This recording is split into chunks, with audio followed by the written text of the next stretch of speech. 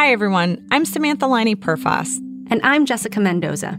This is Tulsa Rising, a podcast by the Christian Science Monitor, where we take a close look at the legacy of the 1921 Tulsa Race Massacre. This is the final episode of the podcast. If you've listened to our other episodes, you'll know that we first reported this series in the fall of 2020. And because a lot has happened since, we called back some of the people we spoke to. We wanted to know what they were up to just ahead of the massacre centennial on May 31st. Today we hear from Jerica Wortham, program director of the Greenwood Art Project. We talked to her about how the artists she's working with have adapted to the pandemic. A lot of their art projects will be available online, which is great news for out-of-towners like us. We also get a peek at Jerica's latest work with Fire in Little Africa. That's the big multimedia hip-hop project that celebrates Black Wall Street. We even play a bit of the song she's in, it's called Shining, near the end of the episode. And Jerica shares what she's hoping for Greenwood and for Tulsa beyond 2021. Don't forget, you can find all the episodes of Tulsa Rising wherever you get your podcasts, or visit csmonitor.com/Tulsa Rising. Now, here's our conversation with Jerica. Okay, it's Jess here talking. Sam's on the line as well. Hello. Hello. And just wanted to say thank you for taking the time to catch up with us. Not a problem. I'm excited. Well, how are you doing? It's been a while. I am well. I, of course, am working through all of the last details to prepare the Greenwood Art Project. So really just navigating all of the moving pieces and just really excited to see it all take place. Really, that's where we are. I mean, the last time we talked, everything for the commemoration was still sort of COVID pending. So Yes. We'd love for you to walk us through what's happened over the past 8 months, if there's been any new additions or adjustments to the activities you had planned and what folks can look forward to. We naturally had been navigating how we can safely share these installations with our community and with the world at large. Some projects have been able to lend themselves to virtual experiences. Many have also worked out either having outdoor spaces or the venues have very strict COVID protocols in place, and we are training volunteers to navigate restrictions so that everyone can have a safe and enjoyable experience. We have also commissioned a series of mini documentaries. In Tulsa, Oklahoma, we have a drive-in theater, and we will be filming a series of the mini documentaries so that people still have the opportunity to engage with it in a meaningful way. We've also engaged our Downtown Coordinating Commission to light our town green in honor of the historic Greenwood District, but also the commemoration of the 1921 Race Massacre. So we're just really looking for all the ways to share this story and this narrative with the world. I think it's so exciting just to hear all of the different things that you guys are planning. It sounds incredible. Selfishly, I'm very excited for all of the digital components because I won't have the luxury of being there in person. So for all of the people who will be tuning in from around the world, where can they find these amazing parts of the project? Absolutely. So just simply go to our website, which is greenwoodartproject.org. As I'm thinking about all the different aspects of this project and probably the evolution it has had to go through during a pandemic, I'm wondering how the artists in the community have been feeling. You know, has it been a time of stress, or in some ways, has it created opportunities for artists to try new things? I think they have gone through, or they've just run the full gamut of emotion. They signed up for this project 2019, 2020, they had their idea of what this project would look like, how it would manifest itself, and then a pandemic hits. And so they've had to shift.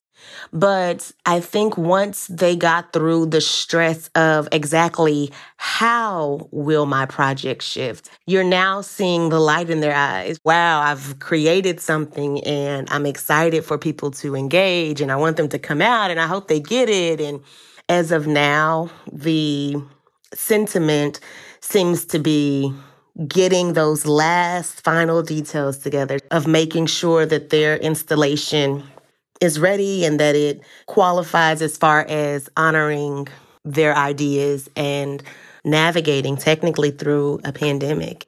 Well, the Greenwood Art Project, the centennial really commemorates, the 1921 Tulsa Race Massacre, but it's also really about Greenwood and Black Wall Street and the businesses and the community that was and is there now. How has the pandemic affected those businesses, and what role maybe are they playing in the centennial or as part of the Greenwood Art Project, if any? The roles that they are playing are varied in nature. Everyone is trying to find a way to stay viable, even if people are not able to engage with their storefronts. For many small businesses of color, a lot of their operations, at least in the Tulsa area, are ran online. And so I think they've been able to maintain some sense of normalcy. Now, for the caterers and live event people like me, yeah, it just hasn't happened.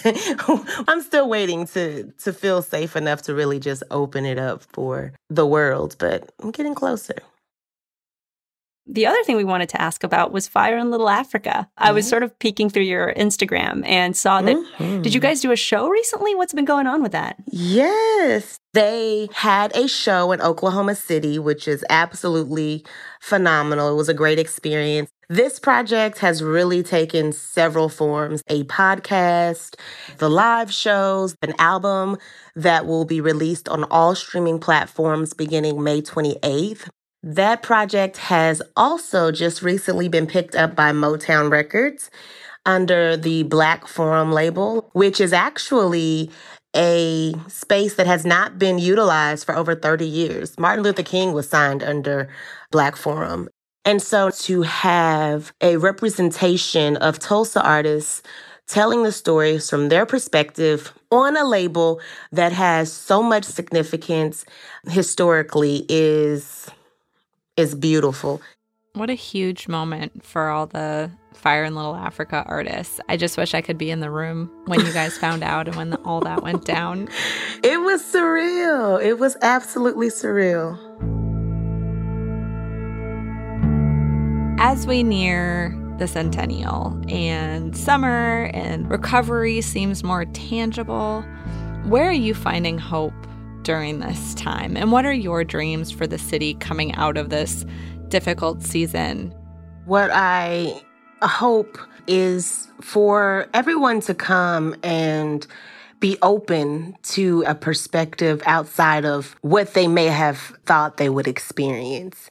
And then from that, thinking through what it really would mean to move forward and to think about it in a meaningful way, in a real life way, beyond 2021. How do we carry this narrative forward where we're also open to learning the lessons that come from that? How do we make sure that this never happens again?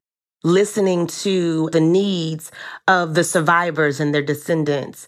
What does it look like to have reparations to these communities? How do we make this real? It is my hope that with the Greenwood Art Project and really having the opportunity to experience these narratives in a way that makes it human, we take it from just the sensational to real life, practical policy change, real life, practical community engagement and organizing, real life accountability to the Greenwood community, what it has lost, and bring it back in a beautiful but equitable way.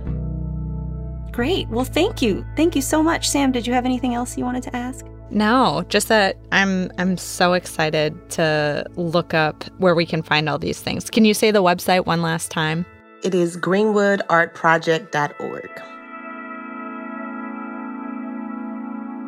Before we close, so one thing that people really loved about a series that we did was hearing you perform your poetry for us. So we were wondering if you had written anything new or had anything you might be willing to share and read out with us today. Not to put you on the spot, but kind of. Let me think. I don't know. Let me think through.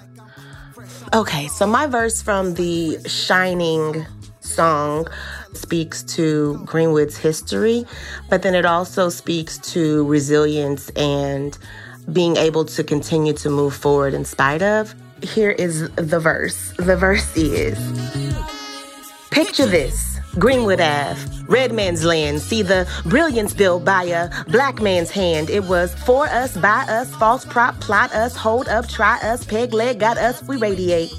These jewels cost, this shine ain't free, and for $1 they switched the rubrics of our history. But we're what it looks like when we got our own backs, and we're what it looks like when we build it back black.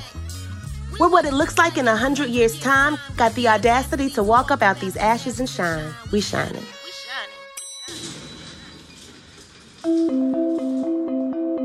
Thanks for listening. If you enjoyed this series, please rate and review us. You can find all our episodes on Spotify, Apple Podcasts, Google Podcasts, and Stitcher. Or visit csmonitor.com/Tulsa Rising. This episode was reported and produced by me, Jessica Mendoza. And me, Samantha Liney Perfas. Edited by Clay Collins. Sound design by Morgan Anderson and Noel Flatt. And special thanks to the team at Fire in Little Africa for letting us use a snippet of the song Shining, featuring Steph Simon, Ayala, Dial Tone, and Jerica Wortham. This podcast is brought to you by the Christian Science Monitor. Copyright 2021.